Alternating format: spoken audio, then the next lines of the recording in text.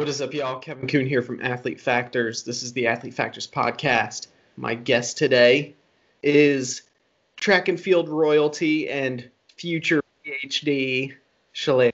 How are you? I'm doing great, Kevin. Thanks for having me. What an introduction. Yeah, well, that's how we do it here. So, if you're familiar with the steeplechase at all, and I am, then people know who you are, right? Like, people know you. You're kind of a big deal.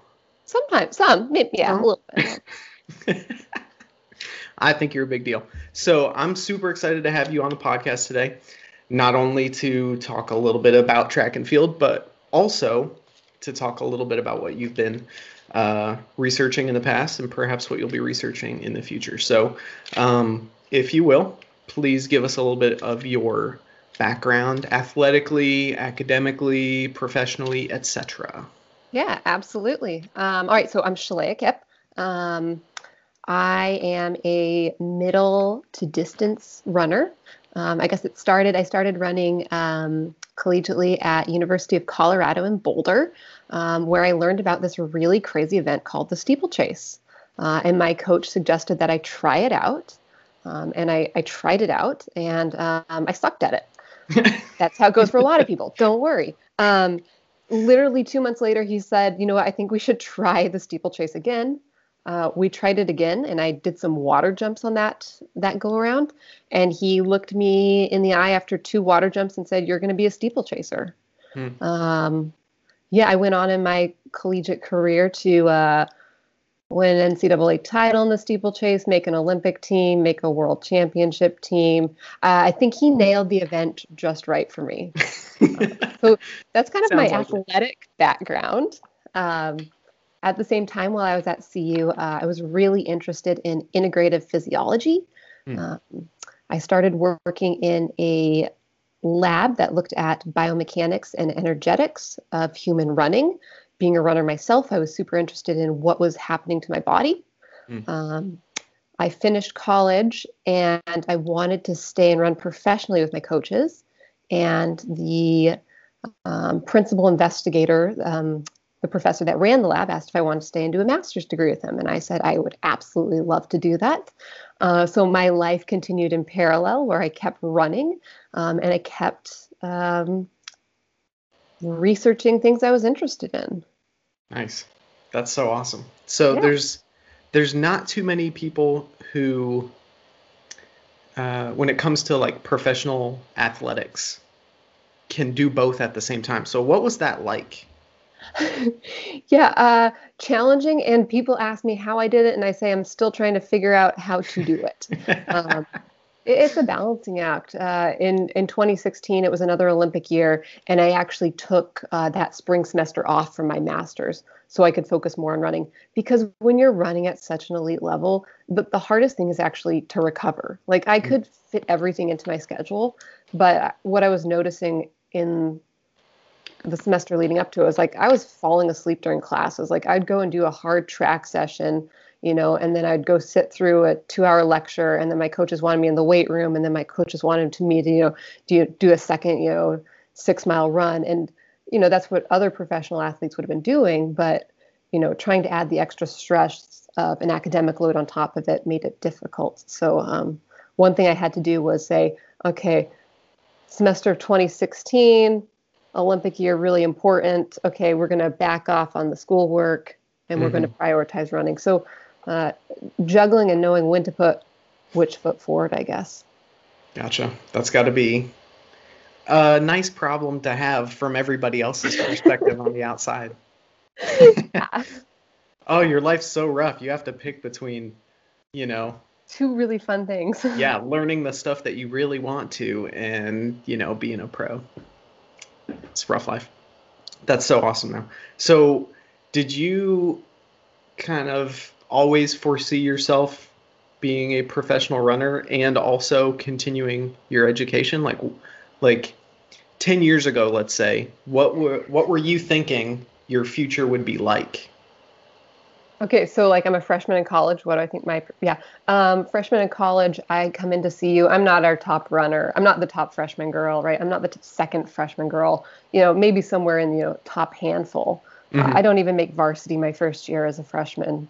So no, I had no aspirations of becoming a professional runner or making an Olympic team at that point. Hmm. Um, I think gradually as I gained confidence and I really stuck to the training and I really just did what my coaches said. I'm a workhorse. I think then it started becoming more realistic to me to think that running could have a bigger part in my future. As for school, I think I knew the whole time I would do some sort of post-professional schooling after my undergrad. Hmm. Most people that go into, physiology or kinesiology will do some sort of education after. I Hmm. thought really at that time it would have been more like nursing or a physician's assistant. I didn't really know enough, but I knew I liked that kind of stuff. Hmm. Um, so yes, I knew I'd continue with education. No idea that running would really still play a role in my life. That's awesome.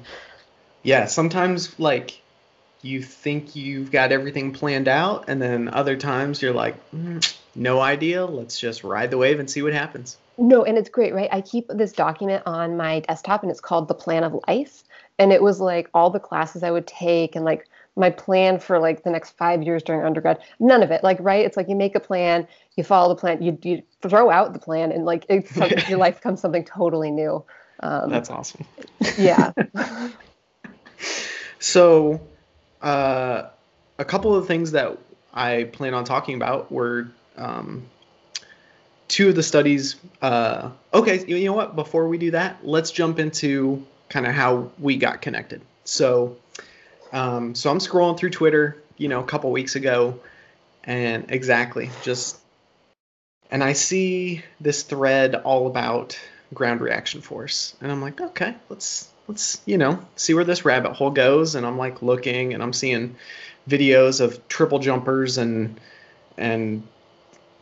slow motion video of these guys landing, and it's like, oh my goodness, it looks like these huge shock waves traveling through the tibia, and I'm like, oh man, that is rough. um, and then Real. yeah, and then I see like what is it, a gif, I don't know how it's pronounced, of what looks like somebody landing at an angle, and I'm like, huh, what is this? And it's you discussing ground reaction force landing for steeplechase. And then I'm like, oh my goodness, this name is familiar. And then This kind of, person's a nerd. yeah, just like me. So, but yeah, so kind of followed that trail and saw what you were saying, and was like, holy cow, this would be a great opportunity to talk about one of the things that I'm really interested in.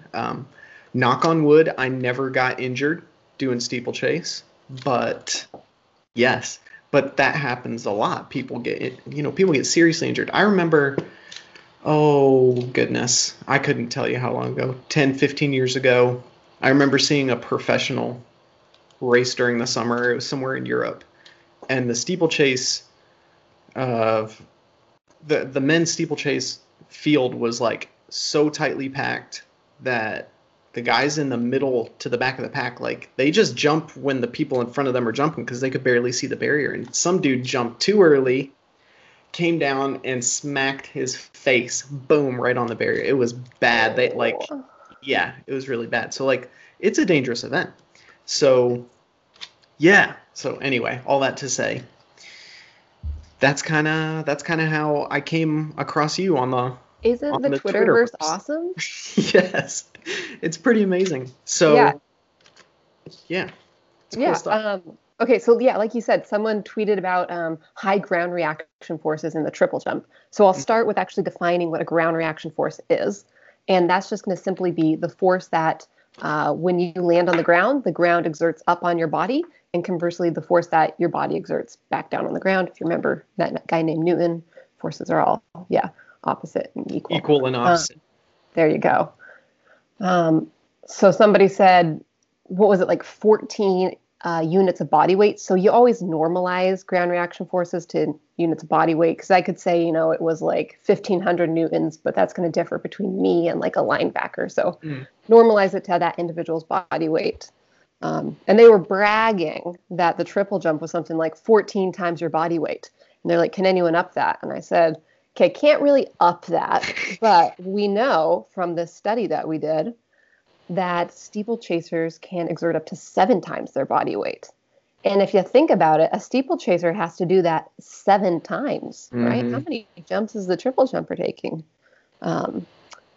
Anyways, and so and they get a ton of rest. And they get a ton of rest, right? And there's also hurdles that you're going over with running, and just the regular force of each step. So exactly. I was trying to, help the steeplechasers, look good there.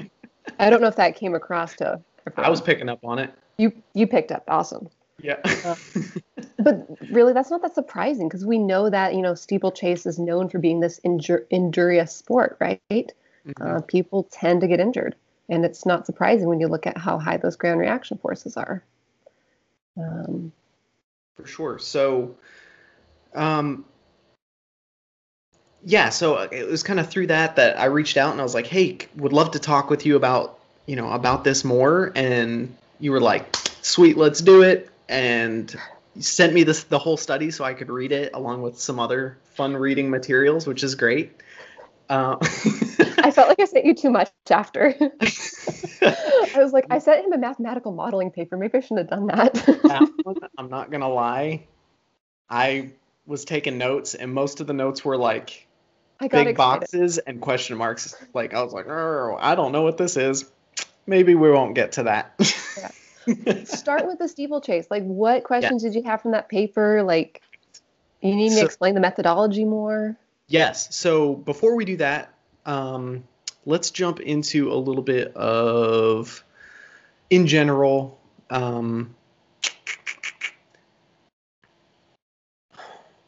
let's do this.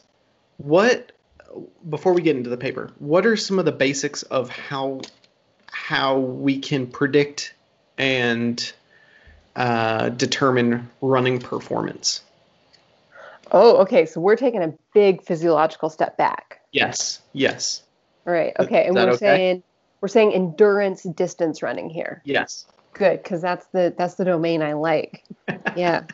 So in general, we say that the 3 predicting parameters are an individual's VO2 max, their maximal oxygen uptake, their lactate threshold, or the fraction of VO2 max that they run at, and then their running economy. With running economy being my favorite pet variable. That's essentially like your gas mileage. If an individual uses only,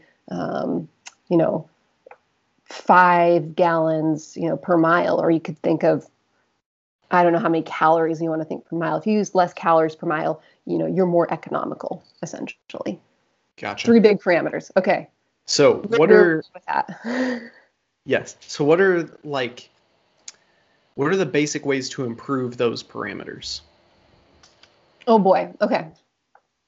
I don't want to get into the nitty gritty of, all this type of training is, for your VO2 max, and this one's for your lactate threshold.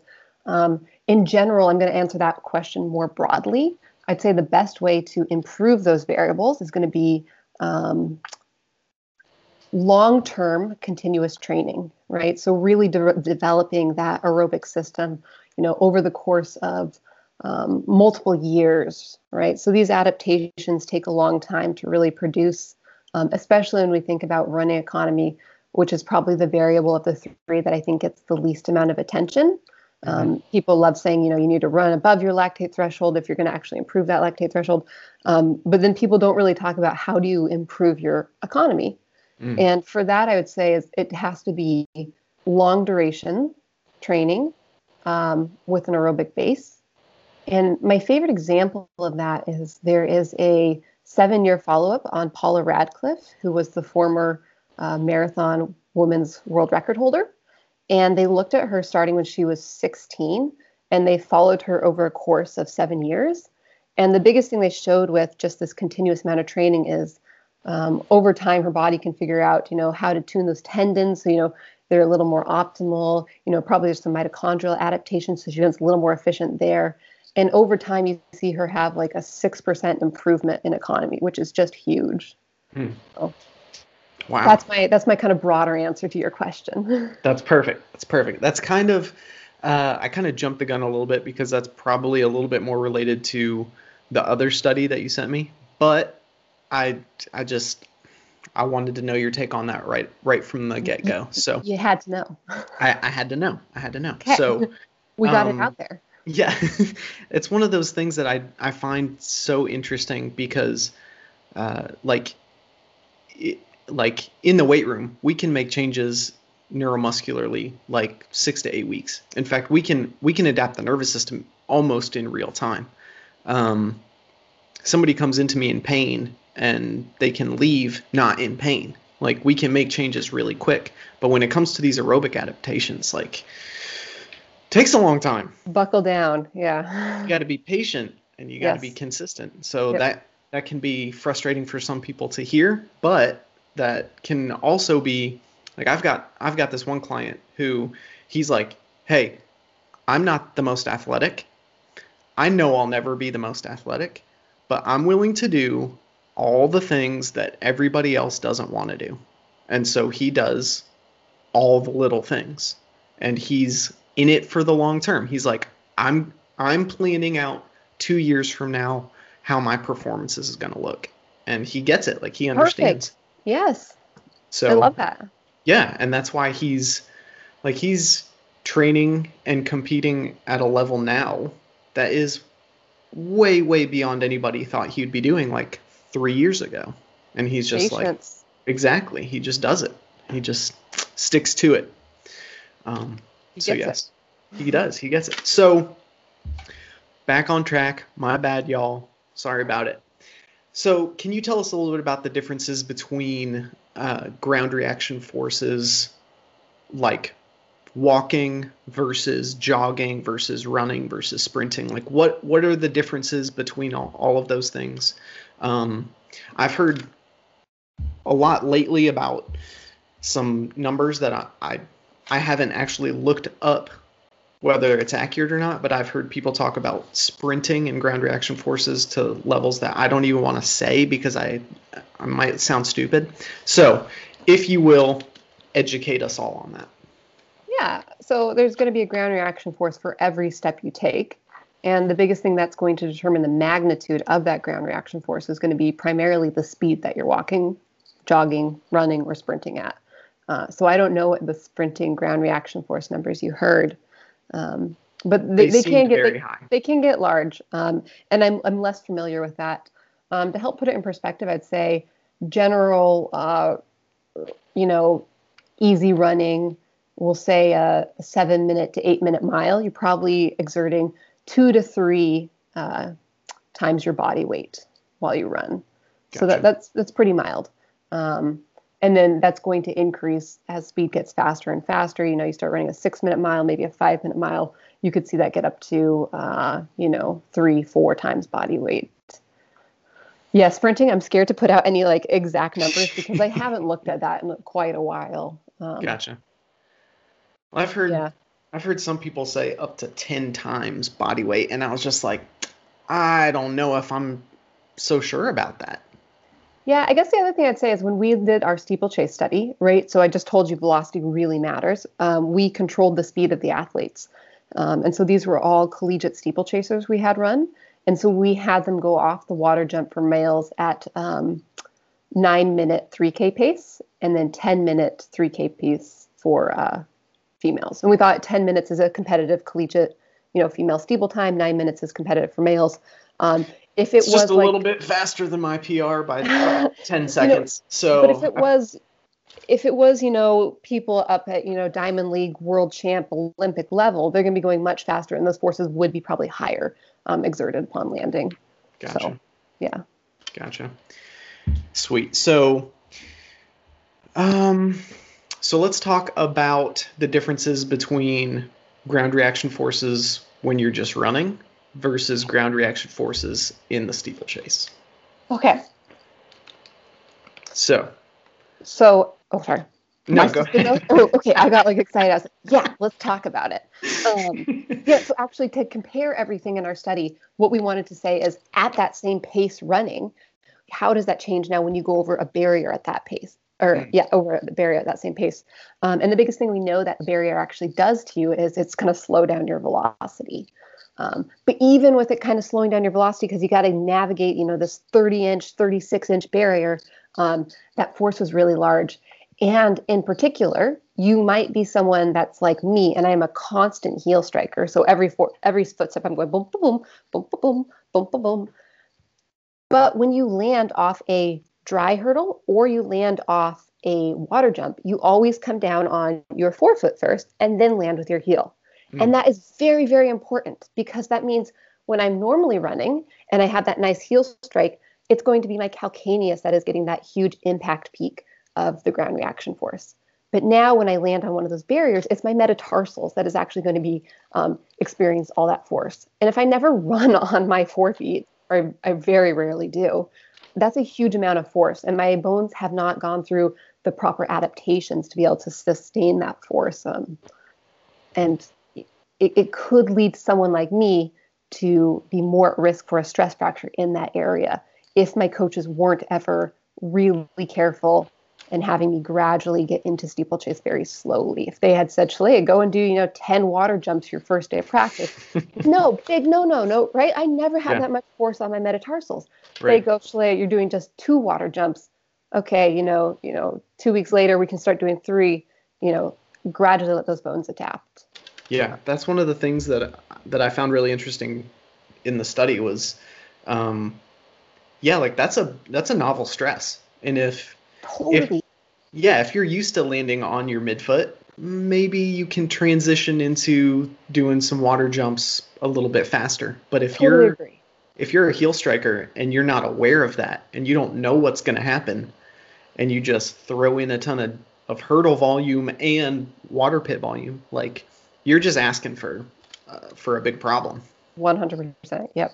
So I thought that was fascinating. Yeah. So are there big differences between like the amount of ground reaction that's taking place when you're jumping over a regular barrier and landing on the other side versus jumping? Not too many people are hurdling the water pit barrier, right? So pushing off the water barrier and landing either in the water or out of the water. Okay. Yeah. So a couple of things there to unpack. The first thing that we know that steeplechasers do when they approach a barrier is they want to accelerate. So we might see a little spike in those ground reaction forces because they have accelerated going into the barrier. The second thing I'd say is we also made a force measuring water jump barrier. So when a steeplechaser comes to the water jump, they land on the barrier, or most of them, like you just said, their foot wraps around and then they push off to go across that 12-foot pit of water. Mm-hmm. They've already expended so much energy and they've lost so much velocity to actually get up onto the barrier that force is actually pretty low when they're pushing off. But the important thing we saw was actually how they rolled over and then that horizontal push off forward.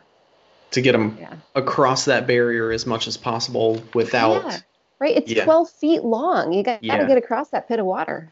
Yeah. So here's a little bit of steeplechase strategy, let's say. Because I, not to toot my own horn, but I could run an entire race dry if I wanted to. However, most of the time, clearing that water pit jump, I would land on 2 feet and I'd lose all momentum. And then, you're starting from scratch. So is there like, nobody's doing that in a serious race, right? Like everybody's basically pushing off the barrier. 1 foot is in the water. The next foot's out of the water. You're still running. And that's the way to do it. Yes, most people. You maintain your velocity better across that jump. And like you just said, that's the most important thing.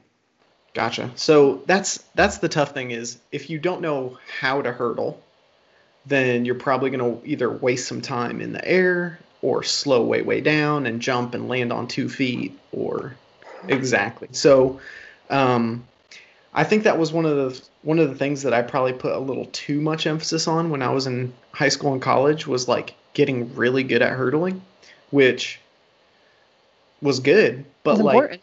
you are still running 3K, and like the faster you can run a 3K, like the better you're probably going to do. So that's one of those things that I'm like, yeah, but I could hurdle and it looked pretty, but It's whatever. good for all the photos, for sure. Yes.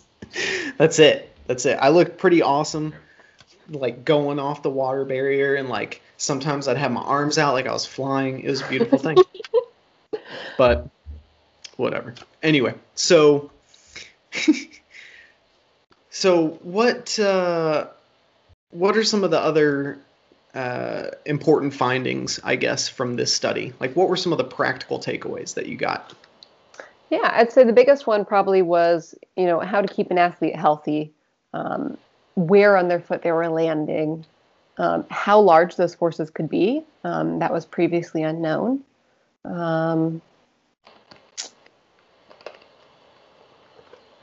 Yeah, those are kind of the big takeaways from that paper. Yeah. It wasn't. It was an observational study, right? It was said. Hmm. Our question is, how great are these forces? How are steeplechasers landing? And that's what we set out to measure. Also, not easy to make a force measuring water jump pit, right? Force plates can't have water on them. Yeah. Yeah, that needs to be connected to a computer. So yeah, I should also mention that it was a waterless water jump pit that we made, like the video you saw. Yeah. But most people are landing with only 1 foot. It's very little water. It's very shallow. We don't think that water would really help cushion the foot Yeah. and reduce the force that much. I think it said what, like max of 10 centimeters of water? Yeah, I think that was our guesstimate. Yeah, so pretty small. Yeah, that's a few inches max. Like, I can't imagine that's a lot of force dissipation. One of the things that was, I guess, probably the most confusing for me was the part about the anterior, posterior, horizontal forces. So can you explain, like, kind of the difference between, like, when you're just running either on a treadmill or you're just running around a track, like, what's going on there, and how that differs from, like, leading up to a water jump, or not necessarily a water jump, but hurdling in general. So one of the things that I try to coach my steeple runners is to, as much as possible, accelerate into the barrier, like attack the barrier. Because if you're I love slowing, that phrase too. yeah, that was one of the things that my coach taught me. So if you're not accelerating into that barrier, then like you're starting from scratch on the other side. So you want to maintain as much of that, momentum as possible. So what exactly is that whole anterior, posterior, horizontal force? Because it was like, yeah, part of that was just, I wasn't quite sure. Okay, so the first thing I should say is we've been talking about ground reaction forces, and we've been talking about them in the vertical direction. So the force being exerted vertically. When we start talking about anterior, posterior, we're now talking about the force that's being exerted front, back. And then the third direction we can measure is going to be medial, lateral. So we did measure all 3 directions of force, but always vertical is the largest. And so people get excited and they just talk about that. Yes, but like you just said, anterior, posterior forces, or that horizontal force, is really important because it's force this way. If you have a huge braking force going into that barrier, you've lost all your velocity. In a single step, you're always going to have a small braking phase, and then you're going to have a push-off phase of that same step. If you're running at a constant velocity, those 2 pieces are going to equal each other out. If your braking portion is now larger, you're going to be slowing down. If that push-off phase is greater, you're going to be accelerating. So when you tell an athlete to attack a barrier, essentially you're trying to minimize that braking force, because they are going to have to slow down a little bit, but you're trying to have them slow down not too much. Gotcha. So that's my best way to explain it, I think. No, that's perfect. That helps out a lot, because one of the numbers that I was seeing was like yeah, it's if you're maintaining velocity, then those those forces are balanced out, or they negate each other. But the like you'd see on level treadmill running. Gotcha. And then was it like 22 times greater decelerating force or something like that going over a hurdle? I think that sounds right. I can't remember now. Yeah, so that was shocking to me. Like, oh, okay, like even when you're accelerating into a barrier or into a hurdle, you still have to stop. Yes. You do. You totally do. You transfer that horizontal force into some vertical force so that you can get over that thing. You can't run through it. It's not. You can't run through it. No. It's like a balance beam. Yeah. Oh man, that the videos and pictures I've seen of people running into them. It's compilation videos, steeplechase. Oh, there's some funny ones of kids landing in water pits, like doing like hitting it and then just flipping over headfirst into the water. Okay, funny story. I went to a college meet one time where people, like, it was so cold. Thankfully, my coach was like, "Hey, Kevin, it's too cold. There's ice in the pit. You're not running it." Thanks, coach. Good coach. Yes. There were other kids who had to, but not me. I was special. Thank goodness. So they're like taking an ice pick, basically, or like a big old rod and breaking up the ice. No joke. No joke. And then I went to another meet where someone had put goldfish into the water pit. I love just for fun. Like that. Yeah, like that's fun. That's fun. Yeah. So little rubber duckies. That's awesome. That's good stuff. So, yeah, that whole research paper I found incredibly interesting. For those who want to dig into that a little bit more, is that open access? Can people get a hold of that? It's not, but if people either send me a direct message on Twitter or a direct message on ResearchGate, I'm always happy to share it. Perfect. Excellent. Yeah. Excellent. So the other paper you sent me, and we talked a little bit about this when we talked last week, that I had no idea about was the paper about, let me pull it up here, the comparison of the energetic cost of running in marathon racing shoes. So can you tell us a little bit about this study and why it's so cool? Ready. Yes. We're going to footwear now. Yeah. Okay. So that study I sent you is with this, Nike prototype shoe, right? Yes. Unnamed shoe. And if you read the abstract right away, you see there's a 4% savings. So spoiler alert, this is the Nike Vaporfly 4%. This was the prototype of it. So it looked really ugly when we got it. It's not the nice, pretty colors it is now. Yeah. But essentially all the materials was the same. That Pebax foam was there. The curved carbon fiber plate was already embedded in it. Mm-hmm. And essentially what happened was Nike asked my advisor at University of Colorado, Roger Cron, they said, "Hey, we got this shoe that we're really excited about, and we want someone to do some external testing on it." And he's like, "Sounds good."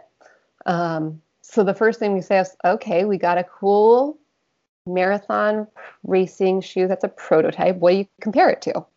And so we said, well, you should compare it to probably the shoe that holds the current world record. And then the next shoe we chose was, it had 5 of the top 10 marathon top performances ever. So that's the Adios Adidas Boost and then the Nike Streak. So at the time, Dennis Kipmeto was the world record holder, and he had ran in that Adidas shoe, and then the Nike Streak, other marathon shoe that everyone was running in. So we said, okay, we compared this new ugly prototype to these other 2 shoes. Yeah, I know. I keep saying it's ugly. The picture in the study, it's not pretty. Like it doesn't. Right, like.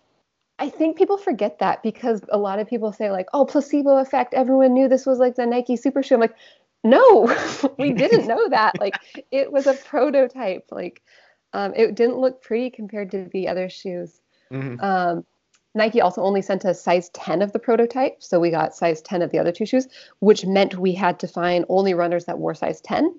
And then Nike wanted this to be done in elite runners. So you had to be a male, wear a size 10, and you had to run under a 31-minute 10K. Wow.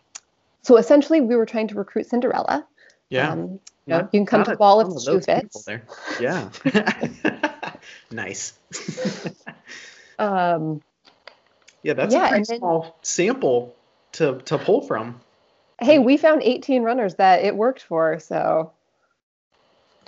Well, it probably didn't hurt that you were studying it where you were studying it. Like, was everyone local? Everyone was local, yeah. We had a few guys that were out just for the summer to train. So people love going to Boulder, Colorado for training in the summer. We had a few top-notch guys that were just training out there. Yeah. That's sub 31 is no joke. Little quick. Yeah.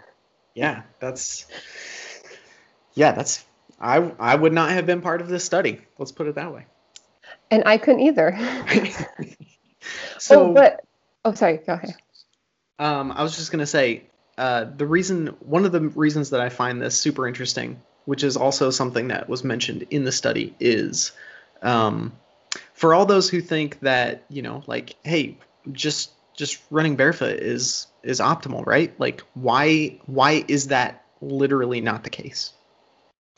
Yeah. So one thing that we know with shoes, I'd first say, is that if you add weight to your shoes, or you put anything on your feet, I should say, adding mass to your feet makes you slower. But there's a huge trade-off. If you don't have a shoe actually to help cushion your body, your muscles now have to provide extra energy to cushion your body instead. So while you might not have to carry mass on your feet, your muscles expend more energy to actually cushion yourself. So the cost of cushioning makes running barefoot not ideal from a performance standpoint. Gotcha. And that changes up your landing mechanics as well, correct? Yeah, it does. And I think that's why some people like barefoot running. You'll read people, that have been injured and they try barefoot running and it's great for them. It's fantastic. I think about it solely from a performance standpoint. And don't go and try to, run your fastest 10K without a shoe, because that shoe actually is going to be storing some of the energy for you and releasing it. And if the shoe's not doing that, your muscles are doing it, and that's going to be very expensive. Gotcha. You've got to land with a lot more knee bend or a lot more hip flexion, or is that the case? Yeah, a lot of times when you take someone out of a shoe, if they're a heel striker like me, they would transition to a forefoot strike pattern. In that case, it would change your ankle moment. It would change your knee moment. So you get a whole host of changes. Gotcha. Yeah. Not moment ideal. Is that rotational force around that joint. Gotcha. Yeah. Awesome. So what was the basic setup of this study, and how were you able to compare all of these shoes and all that? Right. Okay, so we had our 18 Cinderellas, and we had them come in for 3 different days. And on each day, we had them randomized to a different running speed. So one day, that running speed was 14 kilometers per hour. That's about a 7:02-minute mile. Another day, they might have been assigned to our 16 kilometers per hour. That's about a roughly 6-minute mile. And then our third day was 18 kilometers per hour. That's a 5:22 mile. So those are they get up to a pretty fast speed. They could run at those speeds sub-maximally. So this is an individual that can run 5:22 pace and essentially be carrying on a conversation. Wow. When they came in for whatever day they had a randomized order of shoes. So they might run in the Nike Streak, the Adidas Boost, and then the Prototype. And then we would mirror that. So then they would run in the Prototype, the Streak, the Adidas Boost. So each trial was 5 minutes long. We got the amount of energy they expended during each 5-minute trial, and then we averaged it together in that crossover counterbalanced effect to get how much energy in each shoe they used. Nice. And regardless of speed, what we found was, on average, individuals used 4% less energy to run in the prototype than both the Adidas Boost and the Nike Streak. So that's where that 4% number comes from. That's so crazy that it can have that much of a difference. And there was basically like no difference between the other two shoes. 4% is huge. Yeah. It's enormous. Yeah, it's enormous. There's basically no statistical difference between the other two running shoes, correct? Correct, yeah. It's insane. So what was it that accounted for that huge difference? Because I assume like there's some technology in the other running shoes as well. Like it wasn't like, these were the shoes that had been worn for the previous record and then some of the top, the top performers. So like how can we get such a huge difference? Yeah. You already have the top shoe on the market and now a new prototype. So in that paper I sent you, we include some hysteresis curves of the shoe. So when we load the shoe up to 2,000 newtons and then we release it, the biggest thing that we saw was, one, the amount of energy that foam was able to store, but then also the amount of that energy it actually gave back to the athlete. So we know that it was both very compliant and resilient. So compliant, it stored a lot of energy, and resilient, it actually returned that energy to an individual. So mechanically, that's how the shoes differed in their structure. Gotcha. So what role did the carbon fiber plate play into I guess all of that? Yeah, it's a really hard question to answer, because if we wanted to know, what is the foam responsible for? What is the, plate responsible for? We need a shoe that only has, the foam, or the shoe that only has the plate with a different foam. And we didn't have that sort of setup. So we couldn't say, we think, the foam is doing all this and the plate is doing that, because the way the shoes are set up, we don't have that. There have been some subsequent studies where they've cut the plate in multiple places to see, if you change that longitudinal bending stiffness, how does the shoe perform now? And spoiler alert, it looks like the foam is doing a lot of the work. So gotcha. That's about all we know right now. Awesome. That's super interesting, because like there's quite a few people that I follow on like Instagram who like to talk all about, it's all about the carbon fiber plate. And so buy my carbon fiber insoles, or like you can have the same effect, just slide this into your shoe and stuff like that. And I'm like, probably not.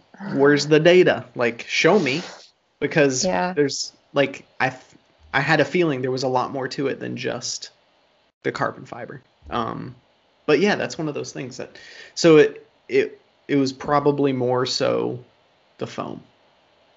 That's the guess. Wow. Yeah. Still waiting for some scientists to answer that question. Why not you? Because now I'm doing respiratory mechanics like we talked about. You're busy. I moved up the body. So many questions I want to ask and answer.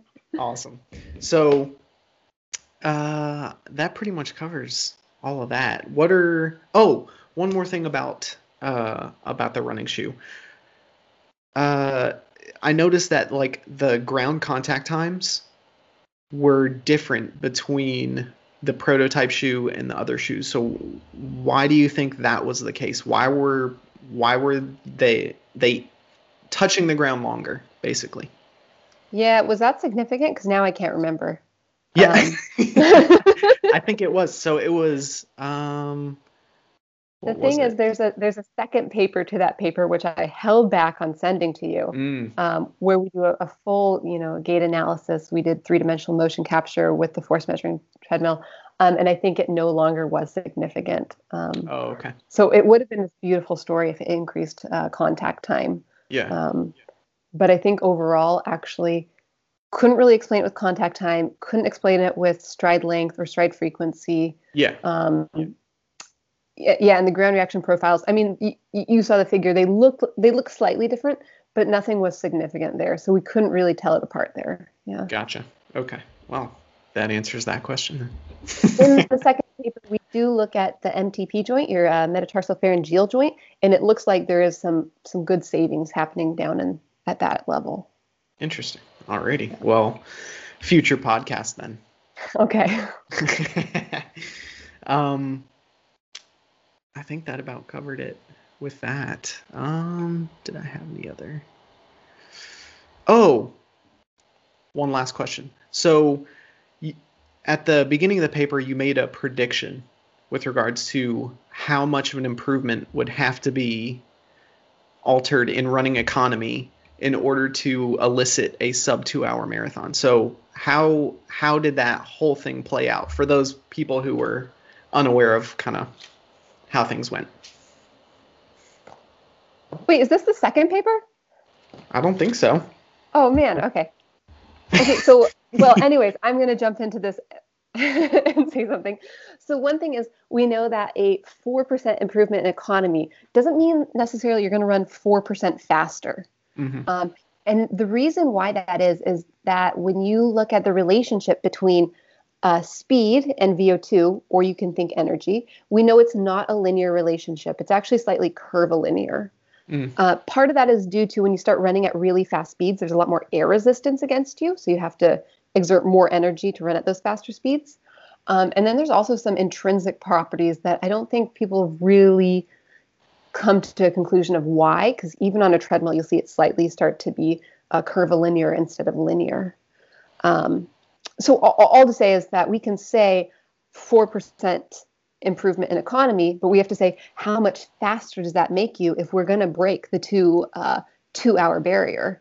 And what did we predict we needed? I think it was about 4%. Am I right? About 4%, right? And so is it a big surprise maybe now? That has been broken. The other thing I would say is we say it's 4% on average, but there was a range for how much people would save. We saw some people closer down to the 2% level and other people up to 6%. Wow. But the biggest thing is all 18 runners, were saving energy in the shoe. Even if they thought the shoe was ugly, even if they told us they didn't like the shoe, everyone saved. Even if they were a heel striker or a midfoot striker, it didn't matter. Yeah, there was no difference in strike pattern either. Yeah, great point. It's crazy. That part blew my mind. I was like, what? No way. That's so cool. So that was super interesting to me. So those two studies, super fascinating. Again, if anybody wants to read them, I assume they can just contact you to kind of get a hold of that. Yeah, contact me. The one in SportsMed, our marathon prototype shoe, that one might be open access. If you can't reach it, send me a direct message on Twitter. I check it every so often. I'll send you the paper. Awesome. Well, sweet. This has been incredible. I think I'm now starting to understand that third study a little bit better, just because it's talking, I guess, a little bit more about why there's that curvilinear pattern instead of linear I like pattern. the application. Yeah. That's why I had to send it to you. Yeah. Well, I will reread it, and we'll be able to discuss that hopefully in the future. And but yeah, sounds good. They were just big chunks where I was like, I don't know what any of this means. This is too much math for me. But I'll give it another try. Thank you so much for taking the time to do this. This has been so much fun. Thanks for having me. This has been a blast. For sure. It's been such an honor just to talk with you a little bit. One thing we didn't get to talk a little bit about was like if you're still training and kind of what your training goals are. No. So what's the case there? What's going on? Yeah. I'm still running. Running with a PhD is a little tricky. And also, right, like pandemic, I can't get across the border to go race. Mm-hmm. As nice as it would be to, drive down. I'm in Vancouver, BC, in Canada right now. As nice as it would be to go down to Seattle and race, something at an indoor meet, I can't actually cross the border. The border is closed. So that's made it a little tricky. Yeah, but I'm having fun running, doing a little training here and there. We'll see what 2021 brings. Gotcha. That's awesome.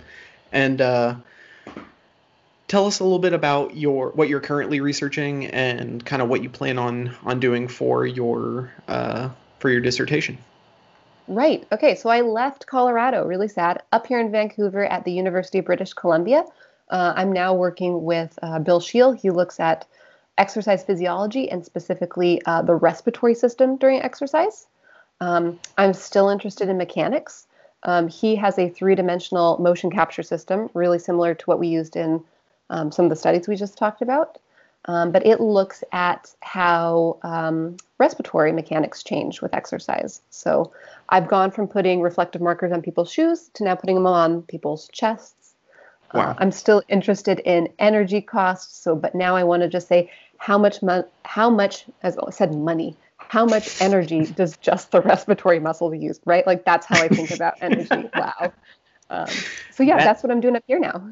Yeah, no, that makes perfect sense to me. So I wrote a book about how to make your diet like self-reliant. It's called Self-Reliant Diet. Like I teach you how to calculate your caloric need and figure out, whatever macros you want to set, but it's all based off this idea of calories are currency. Like it's money. It's your body's money. It's just money. So it is. Yeah. So that makes sense to me. So, how can people follow your work? How can they reach out to you? What's the best way to do that? Yeah. So super secret, hard Twitter name. No, it's just at Shalea Kipp. I'm at Shalea Kipp on Twitter and Instagram. I'm probably a little more active on Twitter. If you follow me, it's really sciencey and nerdy. So buckle down. Nothing wrong with that. Awesome. And perfect. Everybody go follow her right now because you'll get to see really cool stuff and you'll get to learn a lot. And seriously, reach out if anyone wants, a copy of the study. I'm always happy to pass it along. Yeah, makes for like a cool story that you can tell all your friends. Like, no big deal. An Olympian sent me some of her papers. Whatever. It's cool. Like, I think it's cool anyway. Awesome. Shalea, thank you so much for doing this. I really appreciate it. Cannot wait to reread this paper and get you back onto the podcast again in the future. Thank you so much for having me. This has been a lot of fun. Awesome. Alrighty, y'all. Thanks for watching and listening, and stay tuned to next week's episode. Adios.